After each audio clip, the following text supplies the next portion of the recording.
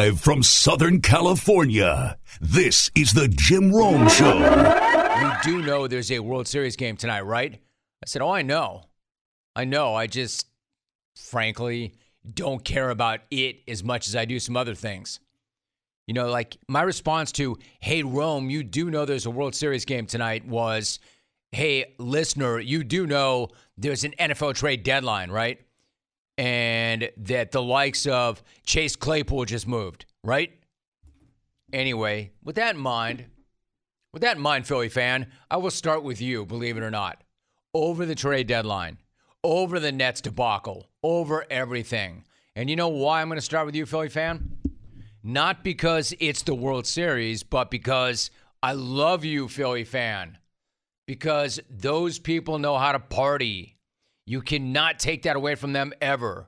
There is no party like a Philly party. Unless you know of another town that pre-Crisco's lampposts and has to hide horse pies and cease in selling D-cell batteries ahead of major sporting events. Those people know how to get down. And last night was a straight-up wire-to-wire, stadium-rocking rager at Citizens Bank Park. And that party literally started on the very first pitch. I mean, literally. First pitch of the game to Jose Altuve. He dinks one to right, and then all hell breaks loose. And he'll be ready to swing first pitch. Off we go in game three. He swings away, floats it to right. Castellanos scrapes it off of the deck. One gone, one swing, one highlight play. That's it. One gone, one swing, one highlight play, one rabid crowd already foaming at the mouth. And then that energy rolled right into the bottom of the first when Philly kicked off the home run derby portion of the evening. Specifically, Bryce Harper kicked off the homer portion of the night on the very first pitch he saw. McCullers to Harper. It's drilled. Right center field. Lightning strikes. 2-0 Phils. A Bryce bomb. 2-0 Phils. And an AB that was quite possibly the turning point of the entire game.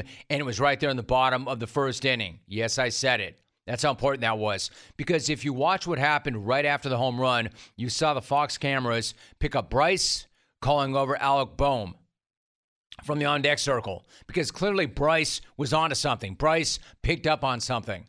Fast forward to the first pitch of the bottom of the second. Boom. Bomb. 2-0 Phillies. Alec Bohm starts the second and rips one to left field. Over Alvarez and gone!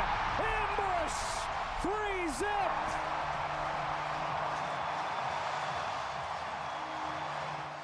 Fox on the call. Yes, I guess it was over Alvarez. It was over the wall. Probably got over the player. Alec Bohm. He's got to be the perfect symbol for this insane journey and heater that this ball club has been on this season. I mean, remember, this was the dude caught mouthing, and I quote, "I effing hate this place." I hate it. In the infield during a nightmare inning back in April. Remember that. I think we've forgotten about that. Remember that. We talked about that at that time and how well he handled that. But he did say that. He did say, "I effing hate this place." Everybody saw it. And yet somehow he's gone from "I effing hate this place" to legit crowd favorite in 6 months. From "I effing hate this place" to going yard in Game 3 of the World Series. Again, kind of feels exactly like the journey and the heater that this team is on right now. It's also worth reminding the Phillies were 21-29 on June 1st. They fired their manager on June 3rd. The dude currently managing this team only shed the interim tag 3 weeks ago, which is why it is so insane to witness this squad bludgeoning the hell out of the best and hottest team in baseball in the World Series. And that's exactly what Philly did last night. They bludgeoned the hell out of Lance McCullers and the Stros. Houston did not even get out of the bottom of the second before the next missile was launched, this time off of Brandon Marsh's bat. On a 2-0 from McCullers. Marsh hits a fly ball to right field. Tucker drifting back to the track, to the wall. He can't get it. It's off the top of the wall and gone. The third home run for the Phillies. I'm telling you, the Phillies have been on this insane journey, and so has B. Marsh. My dude, it's come a long way from the Big A. It's kind of weird to think about, isn't it? Did this guy actually play for the Angels this year? Did he actually come on this show in June as an Angel? I mean, that is weird. Weird. But that's the bender. That's the journey. That's the heater they've been on. Philly, though, was not done. In fact, they still had more scuds to launch, including this 2-run Schwarber in the 5th. To have given away pitches. Schwarber flies it to center field. McCormick's going back. He's at the track. He's at the wall. Gone! Wow! Monstrous blast!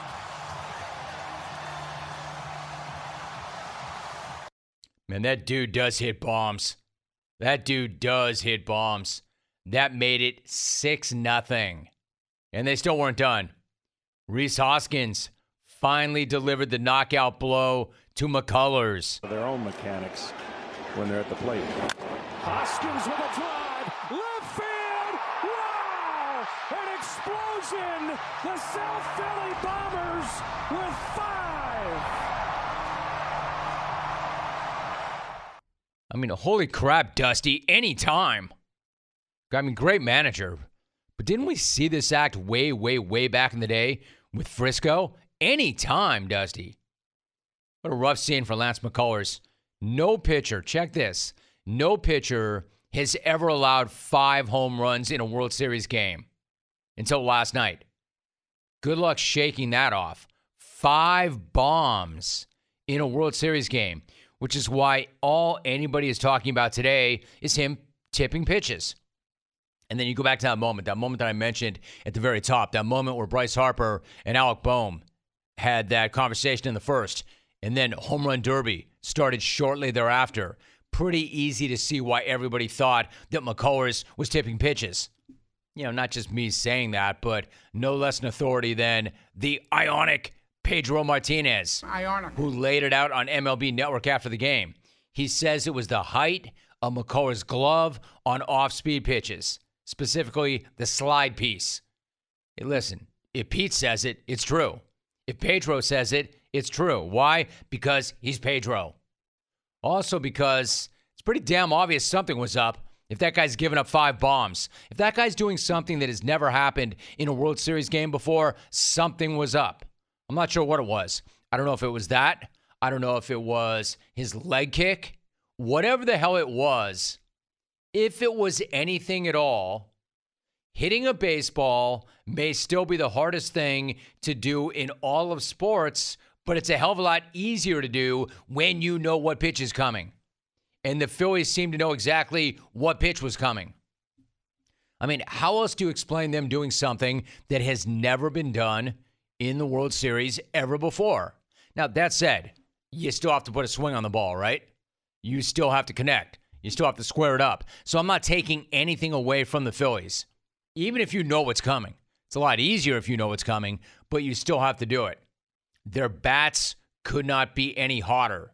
They could not be applying any more blunt force trauma to the baseball right now. Oh, and on top of that, by the way, they did shut Houston out last night. And now they find themselves 2 wins away from a world championship. The freaking Phils. The Phils, who were 21-29. The Phils, who fired their manager midseason. 2 more wins. And they have 2 more games the next 2 nights in the great city of Philadelphia, which means, check this. I mean, you want to talk about wild. Check this. They could close this thing out at home. And I'm not sure the world is ready for what could happen after that. It's actually possible for the Eagles to get to 8-0 on Thursday night, the same night the Phillies clinch the World Series. And then what? Does that city declare war on itself? Does that city declare nuclear war on itself if that happens? If the Phillies get to 8-0 the same night or the Eagles, the same night that the Phillies win the World Series? DEFCON 1? I don't know. Like, I feel like I got to be there for it. Again, I'm not sure what actually happens, if that actually happens. And it might sound like we're getting ahead of ourselves, right? You know, but if you haven't noticed, the Phillies have not lost at home this postseason. They're 6-0 with 17 bombs in their ballpark in the postseason. Essentially, Philly fan has given Philly player superpowers in this postseason, which is why after the game, Nick Castellanos was all, I can't imagine what it's like for the Astros right now. It's second to none, man. You know, I keep going back to the same reference. The only thing I can compare it to really is a European soccer game. Jungle. Yes. It's tough. It's tough to play here, man. It's tough to play here, even as a home player, but I can't imagine what it's like for the Astros right now. You know, like, they just really have zero breathing room, and that's a good thing. Such a great take. Like, he compared it to a European soccer match. He said, did you hear what he said? It's tough to play here, even as a home player. I can't imagine what it's like for the visiting team. I can. I think I can. Even sitting here in California, I think I can. I think what it feels like it sucks for the Astros right now. And they've got to find a way, somehow, some way, to diffuse that insane Philly energy and to do it to do it quickly. They have to find a way to try to take that crowd out of it. Good luck with that, but they've got to find a way to get it done. You know what they need to do? They need to find a way to win tonight. This is a must-win game for the Astros because as great as they are and as tough as they are and as much grit as they have, coming back from a 3-1 deficit against a red-hot juggernaut like Philly is just not going to happen. And when I say Philly, I mean the team and the town and the energy. And if they don't do that, I'll tell you something else. It's going to be a long-ass day for Philly city employee come Thursday. Waking up early, dragging out gigantic barrels of Crisco before dawn, because you know Philly fans are going to get started early, if in fact they even go to bed. Chris going up the lampposts, feeding immense amounts of Imodium to police horses, hiding every D-cell battery in town, bubble wrapping the Liberty Bell. If they go ahead 3-1, look for all that. So, what is the fastest ball sport in the world? Not baseball, not tennis. In fact, it is the sport of Jailai, spelled Jaialai. Originating in the Basque region of Spain and played professionally in the U.S., most notably in the 1980s. Jailai is making an unprecedented comeback. The ball reaches speeds of 150 miles per hour. The action is intense. The danger factor is high. 6-person teams of professional athletes play the sport at the Magic City Fronton in Miami, Florida. I invite you to check out all the action Monday and Tuesday at 5 p.m. and Friday night at 7 p.m. Go to JailaiWorld.com or download the free Jailai app in the App Store. The sport, with its intensity and athleticism, is well worth watching. Check out all the action at JailaiWorld.com. Matches are played similar to tennis, with a player or team required to win 2 sets to win a match. Each set is played up to 6 points. It is a sport you need to check out. JailaiWorld.com, Monday and Tuesday at 5 p.m., Friday at 7 p.m. And back to Dusty. Dusty's done an amazing job with the Astros, but somebody maybe might want to wake him up. Hey, my man, I'm not going to tell you how to manage your team because you're obviously very good at it. But anytime you want to go get McCullers, feel free. I mean, no rush, dude. It's only the World Series. And you can also say it was him tipping his pitches that gave them that dub. Or you can give credit where credit is due to this amazing heckler before the game. Terrible swamp ass before every start. McCullers, Hoskins got with your girlfriend in high school. Twice. That is getting smoked. How much sticky stuff's in that hair? I know there's something in that lettuce. Don't even get me started on you. Valdez, what's in your glove? What the hell's in your glove? Show me the all-speed. My grandma could have rocked that. You need to figure it out. I haven't seen a strike yet. Phillies money line. Phillies money line is free tonight. Unbelievable. That is incredible. All right, first of all, I don't know where do I even start? First of all, was that Rick in Buffalo / Philly? That sounded like Rick in Philly. That sounded like the Philly version of Rick in Buffalo, didn't it?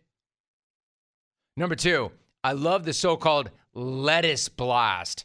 I thought I was the only one who went with lettuce blast. How about the lettuce blast? What's in that lettuce? And how about him saying over and over again, the money line. The money line is free tonight. Phillies money line is free tonight. I love this dude. I love this dude. I want to meet this dude. Hey, Philly fan, do not call up pretending to be that dude. I don't know how we vet that dude. I need like Ancestry.com or something. I need DNA proof on that dude. Submit a blood test. I need a DNA sample. I want it to be like 48 hours. Somebody follow that guy around and get one of his cigarette butts that he smoked and put on the ground. Or get his coffee cup. Or get a Coke can. I want DNA. I need to meet that guy. I want to be friends with that guy. How much sticky stuff's in that hair? I know there's something in that lettuce. Incredible. Incredible. And before you tell me, hey, Rome, they're all like that. No, they're not. No, they're not. That dude's a legend. Phillies money line is free tonight. How much sticky stuff is in that hair? Check his lettuce. I know there's something in that lettuce. I'll tell you what. My grandma could have rocked that. That guy might be better than my favorite heckler ever. Fat boy! Fat boy! I think that Philly heckle's better. He just showed more gears, more depth, more layers, more levels. That is next level heckling. Right when you think that the Astro players, because of the cheating scandal, have heard everything, they haven't heard that. If I'm an Astro pitcher, I'll tell you what, I'm going into that game cold. No warm-ups. Yeah, I know. They've heard everything. They're pros. They've been in hostile environments. They know what to do. Yeah, they've never been in that environment. Who the hell wants any of that? With your girlfriend in high school. Again, twice. Twice. Hoskins got with your girlfriend in high school twice. Twice. And hit a bomb in the fifth. When they're at the plate. Hoskins with a drive. Left field. Wow! An explosion. The South Philly Bombers with... Incredible. I'll tell you something else about that guy. Phillies money line is free tonight. I like that bet. Phillies money line is free tonight. I'm not warming up with that in my ear. I'm taking the bump. And I didn't even say to the umpire, I'm good. Hey, how many you need? Two. No, I'm good. Let's go. Let's do this. I'm going in there ice cold. I haven't seen a strike yet. I love this dude. This is my new favorite dude, whoever that dude is. Absolutely incredible. He even jumped, I hate to say it, he jumped over Mets kid. Yeah, I don't know. Mets kid's pretty amazing. I don't know if I can jump him over Mets kid. That's Philly adult. Terry? Anyway, you know how we always say that fans are out of hand, fans are angry, a lot of fans have miserable lives and do miserable things at the yard. Buying a ticket does not give you license to do whatever the hell you want. There's a line. Buying a ticket gives you license to do what that guy just did. That's okay. So another reason why I wanted to start with Philly fan and the World Series and how important the game is. There you go. Don't tell me I don't talk baseball. Don't tell me I don't talk about the World Series. Find me a better show open regarding the Philadelphia Phillies and the World Series than that one. You can't. You won't. Why? Because of this dude, Alvin. I know there's something in that lettuce! Don't even get me started on you! Valdez, what's in your glove? What the hell's in your glove? Show me the off-speed! Energy. My grandma could have rocked that. Show me the off-speed. My grandma can rock that bleep. What's in the glove? What's in the hair? The money line is free. Oh, man, that's amazing. All right, so I have used antiperspirant sticks for years, but what is amazing about Dove Men Dry Spray is that it feels light and clean on your skin, and it's also quick and easy to use, and it's great for topping up when you're on the go. Now, let me ask you this. Do you feel like your antiperspirant keeps you dry all day? Dove Men Plus Care Dry Spray has an instantly drying antiperspirant formula that can help give you a cleaner feel and offers 48 48-hour sweat and odor protection. Dove Men Dry Spray feels light and clean on your skin, and it is so quick and easy to use, especially when you're on the go. Also, Dove Men Dry Spray contains Dove's unique 1/4 moisturizing cream that helps to protect your skin. It leaves your skin feeling comfortable, and it helps to protect it. Win, win, win. Try Dove Men Dry Spray. Goes on dry, clean feel all day. JD is in Philly. JD's got to be living his best life. JD, how you feeling today? Oh, Rome, thanks for the fantastic open. Playing a little hurt today, but you guys, Houston's lucky that they did not show us on Halloween. There were dudes dressed in Altuve, cut-off Altuve jerseys wearing wires, and unless you want to go from a bass to soprano, you do not wear a wire in South Philly. We got a note from management saying that no garbage cans would be allowed in the stadium, which ticked me off a little bit because I had the launch angle from my seats to the Astros bullpen all calculated. But if we do pull this off, the city is just going to explode because it is just so unexpected. And I know that America should be thanking us for not subjecting you to tomahawk chalks or that's what's in. And you wonder, why are we so crazy? Look, sports in Philadelphia, it's not something we do. It is who we are. It is the second oldest state in America. Only Florida has more senior citizens. It is handed down from generation to generation, granddads, dads, and sons, and now our sons and daughters. You know, we listen on the radio. Our radio announcers are revered. You know, Harry Callis, Merrill Reese, etc. Something that, you know, it just shows to the power of radio. So I don't have much of a voice.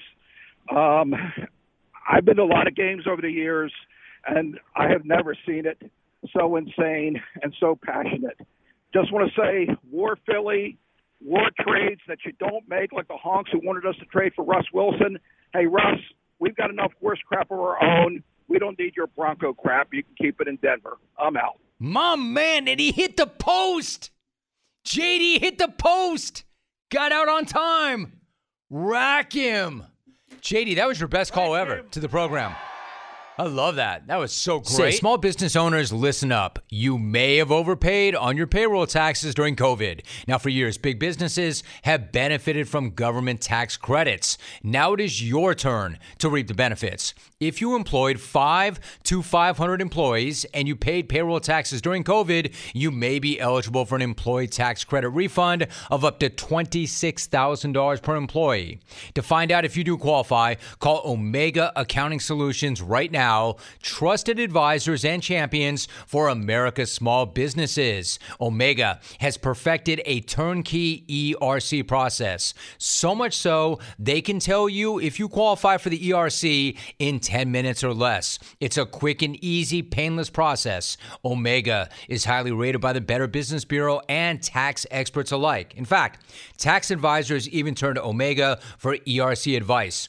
And since this exclusive tax credit will not be around forever, you want to make sure you pick up the phone and chat with a seasoned advisor. It's not too late to file.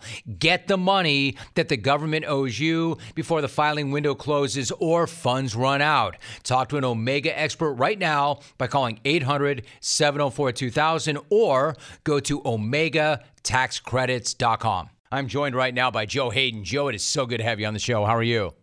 Man, I'm doing great, man. Pleasure to be on. It's great to have you on, Joe. So you had yourself a week now, right? Last week you signed a one-day contract to officially retire as a member of the Browns, and then you were honored by the team during Monday night's game with the Bengals. Can you take me back to Monday night? How emotional was that entire experience for you? Oh, man, it was really emotional. It was great to be back in Cleveland. They showed so much love. I was a complimentary dog captain, so I got to go out there and break the guitar. So it was just a really good experience. I had my family out there, I had my kids, my mom, my dad, all of my friends from out in Cleveland. And it's a lot of like staff members that were still there since I was there. So it was just a really, really, really good experience and a good way to cap my career out. We're talking to Joe Haden. You know, Joe, you played at a really high level in Pittsburgh, too, and you also had a lot of relationships and a lot of fans in the Burgh. So why was it so important to retire as a Brown? I think it was a little more important for me just because when I got drafted to Cleveland, I was 21 years old. I wasn't married. I didn't have any children. And I felt like I kind of grew up there. I got my second contract there. And it just was like, I grew up in Cleveland. I really embraced the city. I was going to all of the Cavs games, the Indians games. I just kind of was more embraced into the city, and I kind of grew up there. So no disrespect to Pittsburgh. I mean, it was amazing how I got released from Cleveland and went to Pittsburgh, and they embraced me too, being that I played for the opposing team. Like, you know, the Cleveland Browns and Pittsburgh Steelers, they really don't get along. So just getting that love from Cleveland and meant a lot to me. But me personally, that's kind of just where I grew up, and that's kind of where, you know what I'm saying, I felt like I became a man. We're talking to Joe Haden. That really is a transition. Those two sides do not like each other at all, and if we have time, I'll get to that. But I want to ask you about Cleveland because I think personally, Joe, my experience, Cleveland gets a bad rap. That is a great town with great fans, and most of the people who kill Cleveland have never been to Cleveland. What do people outside the area need to know about Cleveland that don't know about Cleveland? I would say that it's a nice city, man. It's developing really nice. The Cavs Stadium is beautiful. The Browns Stadium is beautiful. The Commanders Stadium is beautiful. They have a lot of food. They have a lot of culture. The nightlife isn't bad. West 6th Street. So it's just the zoo is amazing. There's a lot of things you do with your kids. It's just that it's a spot that I was able to really, really get there, get on the floor, explore, and have a good time. And just a lot of good blue collar people, and a lot of great people that love their city, love football. And if you give them, you know what I'm saying, just show them. We didn't win too many games when I was there, but it was the effort, it was me being in the community that they really kind of, I think, respected. And I think that's kind of why we had such a good bond. Exactly. That's what it is. That's exactly what it is, because there weren't a ton of wins, but they respected the effort. They respected your energy. They respected that you embraced them and that you gave back. Let me ask you, Joe, all great athletes, I always ask this question of great athletes. All great athletes want to leave the game on their own terms, but as you know, Joe, very few actually get to. Do you feel like you were able to? I thought I really was, honestly. This whole offseason, I thought I was going to play one more season. I thought I at least had one more year left. I was training my butt off this whole offseason, like didn't miss a workout and was still doing my regimen. I didn't do OTAs. I was waiting for training camp, just waiting for the offer to go up. I was fortunate enough to play 12 years, make some good money, being able to save my money, have my family, have my house out here in LA. So it wasn't really I got my health. So it's kind of like, when I'm getting a minimum contracts of $1.5 million, like, am I really going to move my family from where we're at now when I know I can do other things? I have other avenues that I really like to do, other dreams I like to pursue. So it kind of hit me like, man, I love the game. I appreciate it. And I don't want to disrespect the game and not give it my all and feel like I'm the best version of myself. So I kind of made that decision to walk away. So I like that. It was I'm at peace with it, because my kids got the fam, but it definitely was a tough decision. I didn't mean to interrupt you. I like that a lot. I like that answer a lot. So, Joe, when you consider how strongly you felt about that team, how strongly you felt about the community, what did you think back in 2017 when they told you they were going to release you? What do you remember about that day? That had to have been a really challenging day. That was kind of one of the first times when you really, really understand it is a business. I never thought I would be playing for a different team. And it was it's nothing that the coaches really could do. I mean, it's kind of, it's a management thing, you know what I'm saying? And you really realize and that you are kind of looked at as an asset. And if you don't, I was hurt a couple of years. So it was like, you're getting paid as a top performer and you're not performing. So they kind of looked at it as a dollar and cents thing. And it kind of hit me like, I was fully embraced in Cleveland, So, I mean, it just kind of hit me like a ton of bricks that, end of the day, this is a business. So you got to make sure you look at it as such. Joe, that point you just made that in the last couple of years, you were banged up, you weren't playing as much, and you know how it is, like your availability is your best ability. So then you go to Pittsburgh. I'm curious, because you weren't playing as much in your last couple of years in Cleveland, how critical was it to you to show your durability, your toughness, and that you played an additional 5 years and at a high level? I mean, that was my main goal. I knew that whenever I'm on the field, I'm able to perform, and it wasn't like a speed thing. It wasn't like a athletic thing. It was a kind of just unfortunate sports hernia, couple just wear and tear on my groins from being able to play football that long. So I knew once I'm out there and I was going to train and get back to full speed, I was going to be good to go. So it was more just like a proving people wrong thing. And I kind of love the fact that, the Steelers, they still, even though the Browns let me go, they still signed me 3 years, $27 million, not even, not knowing what was up. So being able to go there and just prove myself right, be able to go to another Pro Bowl and just continue to play at a high level was something that I never wanted to be out there and people think I'm a liability. I'll tell you what, Joe, I'm glad. If I waited long enough, I knew I'd find something that athletically you and I might have in common. You mentioned the sports hernia. I had a double hernia, and I didn't know what it was. And then I found out what it was, and I had surgery to have that thing repaired. In fact, both of them. Dude, I could not get out of bed. I'm like, what the hell is going on? Why do I have to learn how to get out of bed again? It's no joke, is it? Definitely. I had the same thing. I had the double sports hernia surgery. It is no joke. Good, man. Finally, somebody to back me up on that. I'm glad. Listen, really quickly, I know you respected and loved your time in Pittsburgh. What was it like? I mean, that's also a storied franchise, great tradition, great defense. Looking back on your time in Pittsburgh, what was that like for you? Man, I honestly loved it though. The coaching staff there's a lot of great vets that were there. Like I was there with the Pouncey, or me and my boy Pouncey that I played with at Florida, Big Ben, Cam Hayward. I was able to with TJ Watt, Minka Fitzpatrick, just a bunch of just great players that love the game, are motivated to play at a high level. And then can't speak it highly enough about the Rooney family and the way that they run the organization. And then Coach Tomlin, man, I mean, just the leader of men, one of the best coaches I've ever played for. He's able to just get to you. He's able to talk to you and able to just get his point across very, very well. I like it. All right, Joe. So like you said, it's time. You're with your family. You've got your kids. You feel great. What's the next thing? What's the next chapter of your life look like? The next chapter right now, I'm doing a lot of golf. I'm doing a little bit of relaxing. I'm bringing my kids to school a little more often. But I'm definitely going to get into the commentating side. I'm definitely really, really interested in that. So I think next season you'll see me out a lot more often. I like that. Really quickly, you said you're playing a lot of golf. How are you hitting them right now? And can you share what kind of tracks are you playing out here in Cali? Man, I'm playing some good tracks. I'm a member actually at Lakeside, and I play Bel Air pretty often. Some of my friends are there, but I'm shooting around a good. I'm in the high 80s. I'm shooting around 86 to 89. Hey, Joe, that's good. That's great. As we know, golf is the great equalizer. This is why people love it, dude. I don't care how great an NFL player you were, right? Golf is the great equalizer. Lakeside is a really nice track. That's a classic track, isn't it?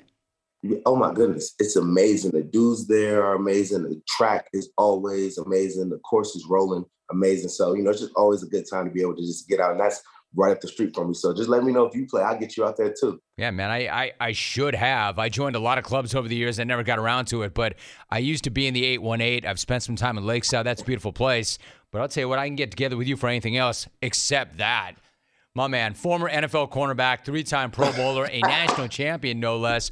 Joe, so good to get caught up. You look great. You sound great. And I really do appreciate you. It's great to have you back on. Thanks so much for doing it. My man, no problem. I'll see you soon. You got it. Joe Hayden. This message is sponsored by Discover. Did you know you could reduce the number of unwanted calls and emails with online privacy protection, the latest innovation from Discover? Discover will help you regularly remove your personal info, like your name and address, from 10 popular people search websites that could sell your data, and they will do it for free. Activate in the Discover app and see terms and learn more at discover.com/online privacy protection. I want to talk about the Nets, though. I want to talk about the Nets because it's been nearly 24 hours since Steve Nash took the fall for the East Coast Lakers' horrible start. No, hold on. Check that. Let me run that back. Let me rephrase that. It's been nearly 24 hours since Steve Nash was mutually fired by the Brooklyn Nets. No, wait, that makes no sense. How can a firing be mutual? Firing, cause and effect, A to B. One person says you're fired, the other one gets fired. You don't mutually agree upon a firing. Let me try that again. It's been one day, or about a day, since the Nets parted ways with Steve Nash, a.k.a. the dude who was obviously the problem. Obviously, this was all on Nash because they mutually fired him.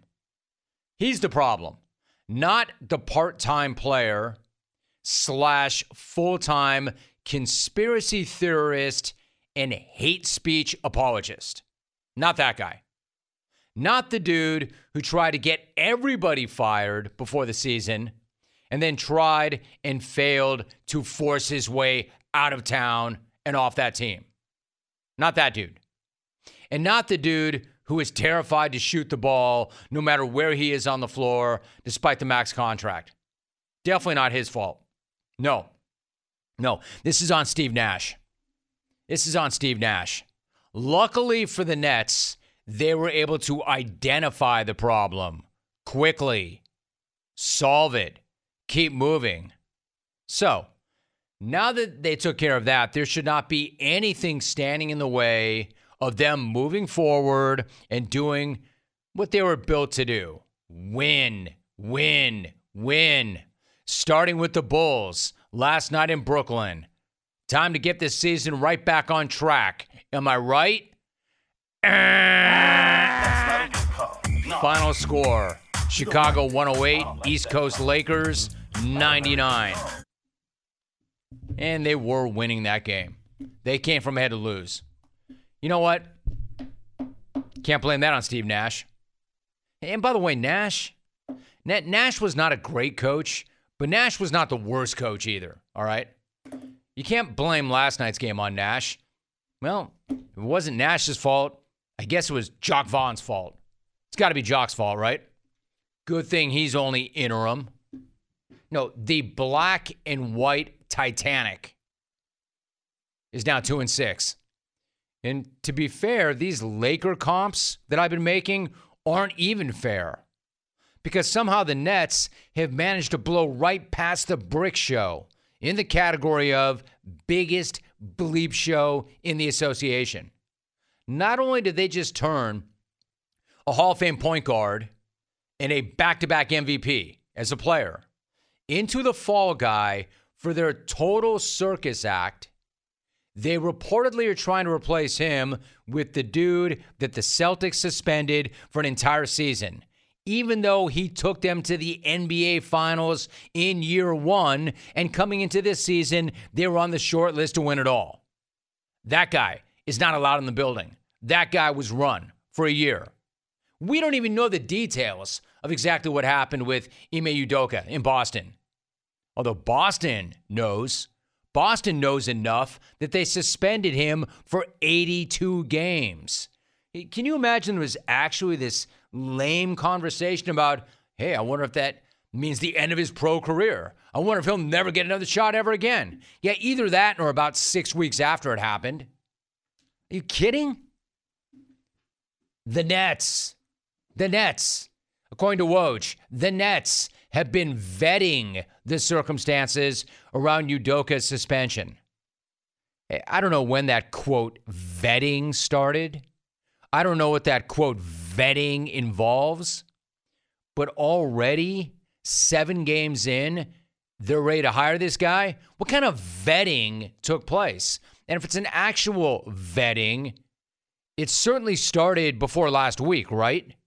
If they actually did vet this guy. If they're already hiring a guy, this guy, then they clearly do not have a problem with him at all. Even though the Celtics want nothing to do with this guy at all. And again, like I said, this guy had the Celtics in the NBA Finals in year 1.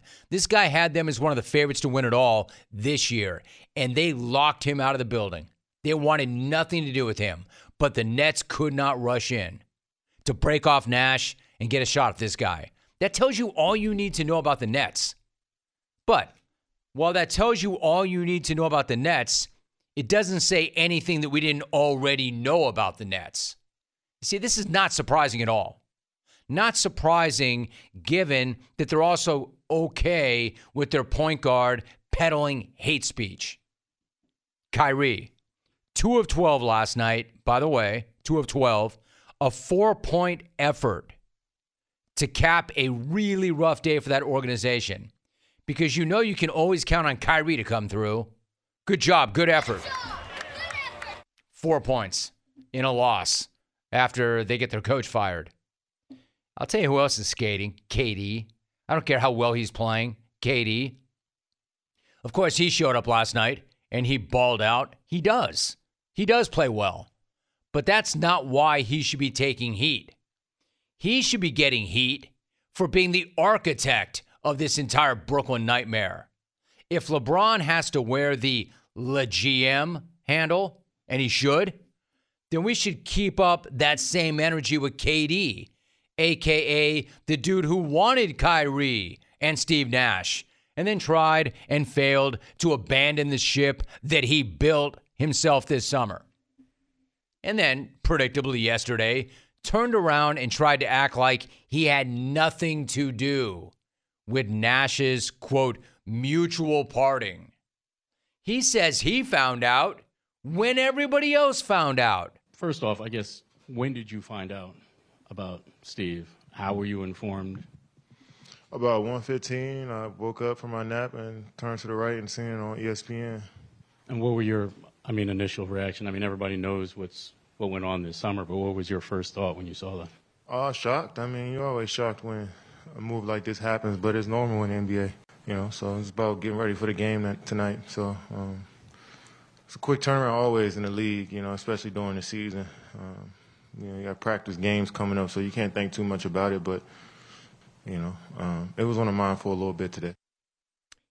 Call me jaded, but to that question of when did he find out, I can't help but think that he found out when he found out that he couldn't force his way out of town and then decided that he would fire Nash. That's when he found out.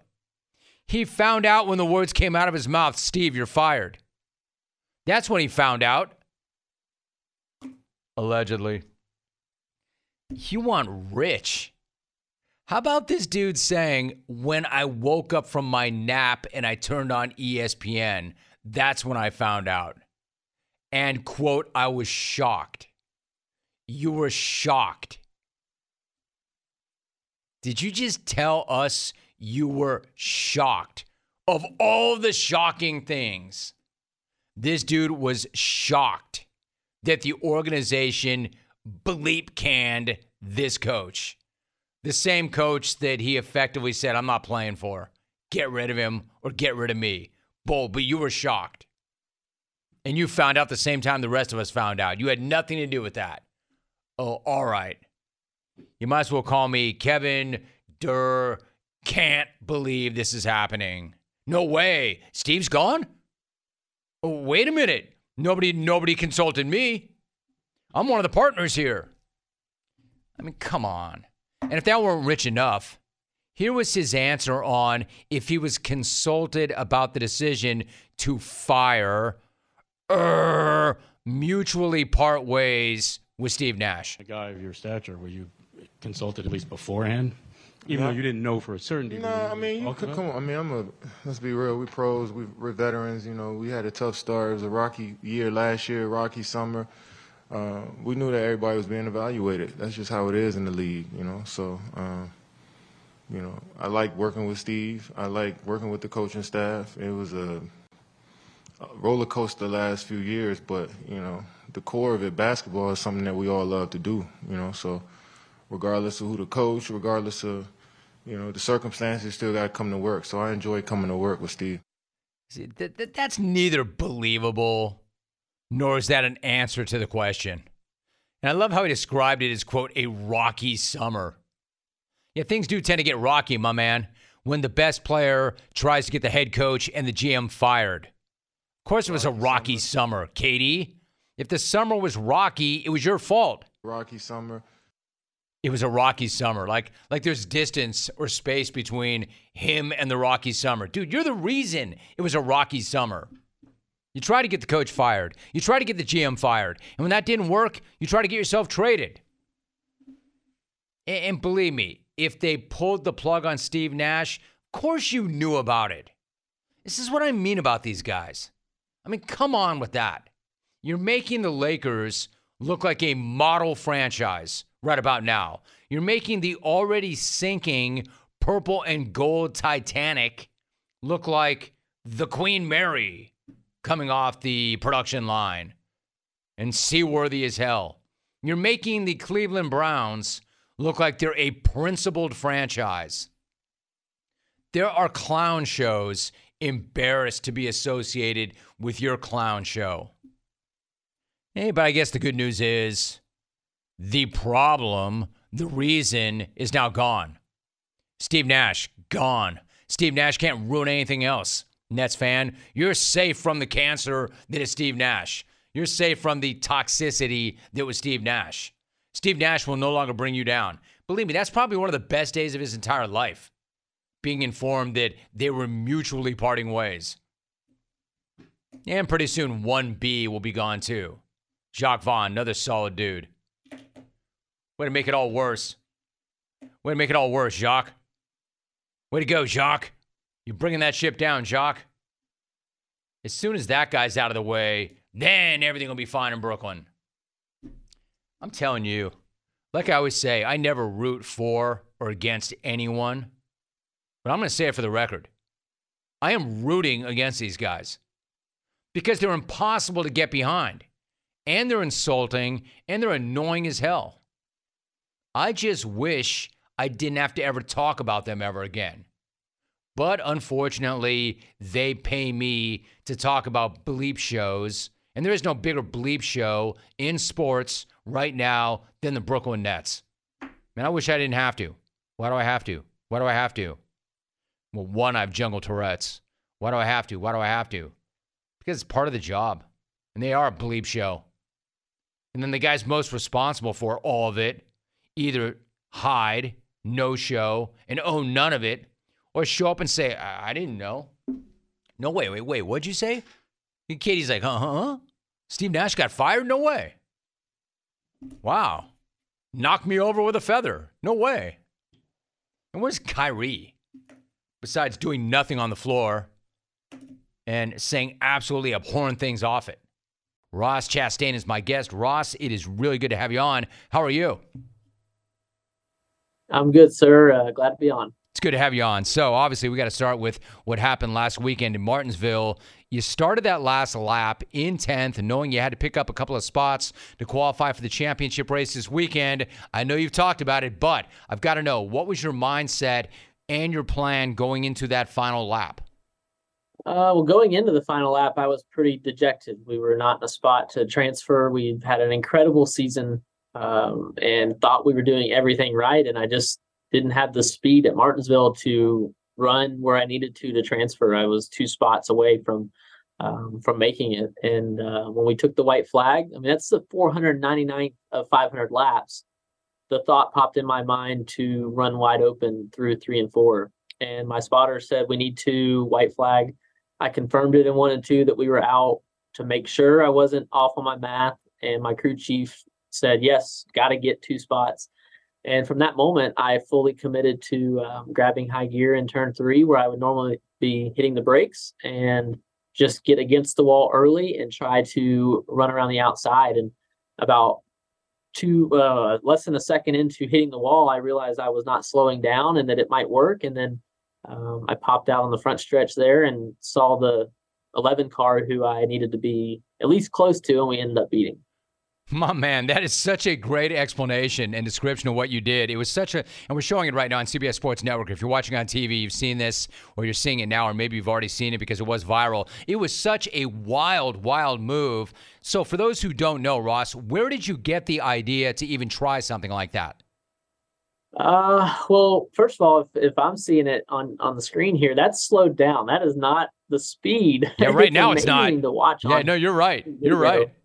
You know, to see it in real speed, real time, it does not look real. It looks like it's artificially inserted into the video, and just a car that's not real is going around the outside. So, look, the last time and the only time that I've really ever done this was when I was a kid growing up. We had a GameCube that we played the 2005 NASCAR game on, my brother Chad and me, and he did it first, and I learned it there, and we would do it messing around, and have not put any effort into it since then, have not put any thought into it in our simulators or any preparation or any math behind would it work. And it's what makes it even more wild to me that I, 1, thought of it, and 2, my brain decided to go and execute it, and then 3, that I was actually able to execute it and pull it off. Exactly. You nailed it. I was going to make that point. Number 1, it takes a certain dude to think of it. It takes a certain other dude to actually try it. And then it takes a third type of person to execute and succeed with it. And you're right. When I brought that up, or when you were looking at that video, that was not in real speed. It didn't look real. It really didn't look real. In fact, Ross, what's really funny is when people say things like, yeah, that's just a video game move. Fact of the matter is, that was just a video game move. But you did it and it worked. Here's my question. Since you did it and it worked, do you think we'll see others try to emulate or try and do it, or is that going to be a one-off? I don't know. You know, if NASCAR wants to put rules or anything in place, or change the wall where it doesn't work as well, I don't think this would have ever worked with any other race car that we've had in the sport until the new car we have currently is the next-gen car. It is a complete reset, and it has been a reset for the sport, where we don't manufacture our cars anymore. We buy them and assemble them. So it's a complete new design, and a lot of the components of this next-gen car are why it worked. I don't think it would have ever worked with the old car or any other past car. And so I don't know if people will try it. Look, it was not pleasant in the moment. It's not fun to hit the wall. I mean, that goes against everything that me as a race car driver knows to do behind the wheel of a race car. The last thing I want to do is hit the wall, because that usually takes me out of contention to win. And it doesn't feel good doing it, right? The walls are there to protect us, but they're not pleasant to hit. So the fact that it worked is amazing, but I'm not looking to go to Phoenix and do it. I'm not looking to even go back to Martinsville and do it, because it was not a pleasant experience, but it accomplished our goal. I will do anything I can to accomplish the goals that we have. And that's what's so crazy, is that the sport of NASCAR lets us go race across the country at all these different racetracks with our race cars. And every now and then something completely unpredictable happens. And this weekend it was me. Yeah, exactly right. That's what's so amazing. And some of the audio from some of the other teams and the reactions is priceless. Like, nobody had ever seen that before. People are like, are you kidding me? Did you see that? Like, holy crap, look what just happened. So you're right. It's not ideal to hit the wall. You don't ever want to hit the wall. When you did hit the wall, then what did you do? I mean, it seems kind of counterintuitive, but did you just let go of the wheel? Yeah, I held on initially and was in high gear, wide open, and partway through the corner, I realized that there is a access gate in turn 4 that our semi-haulers go in and out of to get in and out of the track. And It should be fine, but I thought that might be the weakest point. And so I did take my hands off the wheel about halfway through the corner, in case the right front suspension or the right side of the car caught on that gate. Fortunately, it did not. And I grabbed the wheel in the straightaway right as I was running into the back of what was the 6 car and the 11 on my driver's side. And then I just held it against the wall because the suspension was destroyed. I had no brakes. The car was hurt. But it was worth it because it worked out. Hey, Ross, I appreciate you being so open and retelling this story. Really quickly, I'm curious, like, generally speaking, I'm sure everybody's got an opinion, but your peers, the ones that did approach you, were they kind of like, dude, you are crazy, or dude, that was brilliant, or dude, don't you ever do that again? Like, what kind of responses were you getting from your peers after the fact? It's been a mixed bag. I mean, yeah, it was crazy, and I've been fortunate enough to meet Travis Pastrana, another crazy driver in this world, and he said the biggest difference between stupidity and brilliance is success, and luckily, we succeeded, so it's brilliant, but it had a very high risk and a very very high risk of not working and a very low percentage of working out. So there was some crazy comments my way, and there was also some negative comments that it was a bad look for the sport. And what's ironic is that one of those guys with Kyle is a big part of the reason that I've even thought about this, because he's done it and he's attempted it and he's pushed the limits on our race cars up next to the wall. And he's tried this move. So it's kind of ironic and funny. It's a guy that I'm friends with and we trained together, but he took a little displeasure with it. But hey, that's life. He's got his opinion and I've got mine, and we get to go race for a championship. I get that, Ross. You're talking about Kyle Larson. That it's just curious that it came from him. What he said was, it's not a good look for the sport. It's pretty embarrassing, but it's just kind of rich that he said it when he's kind of tried it, right? I mean, I wouldn't expect him to say that, but I see your point. Listen, before you go, you're one of 4 drivers now in Sunday's race in Phoenix who's got a chance to win the Cup Series championship.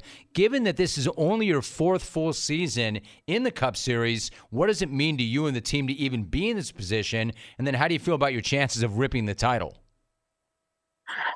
I feel good. Look, we've executed and performed at a level this year that I've only dreamed of, but through 35 races, we've put ourselves in position to win races and to be here. And yes, it took a wild last lap move at Martinsville, but we've done a lot of the things right. Now, we've made mistakes along the way, and I definitely have, but the fact that we've made it here, like the Martinsville move, what's so cool is, one, that I get this feeling of nerves every morning and throughout these days, that the excitement level of going in this Sunday, right, fighting for a championship, I feel so blessed that I have these nerves inside of me. But what's so cool is that the Martinsville race could just be the move that got me to the championship, where then we go and try to execute and try to win it, right? So I wouldn't want to be doing it with anybody else, to come on to the Cup scene in the last 2 years like we have, after a long career through Trucks, Xfinity, and some part-time Cup racing to learn. Is absolutely incredible that we've been able to do what we've done this year. Agreed. Bad look for the sport or one of the best looks for the sport. One last thought. Does this matter at all? You did finish second in the first race there back in March. Does that give you any kind of edge or any kind of confidence heading into Sunday's race? Look, it's with this new car we've got, the sport has evolved this year more than it ever has in the past. And from a preseason test, maybe in January, to I think the March race to now, we have just continued to learn about this car. And although it looks the same, they're handling different. They're handling better than they ever have. So it's no guarantee that we'll go run second. And second might not be good enough from what we've seen in the past. But I dang sure would rather have finished second there than 22nd in the spring, for sure. You bet. He is the driver of the number 1 car for Trackhouse Racing. Laid out all the numbers. An absolutely incredible finish last week in Martinsville. And you've got the NASCAR Cup Series Championship taking place Sunday at Phoenix Raceway, 3 p.m. Eastern. Huge day. Ross, really nice to have you on the program. I appreciate your thoughts, and I appreciate that conversation a lot. Good luck. I appreciate it, too. Thank you for your time. Good night now.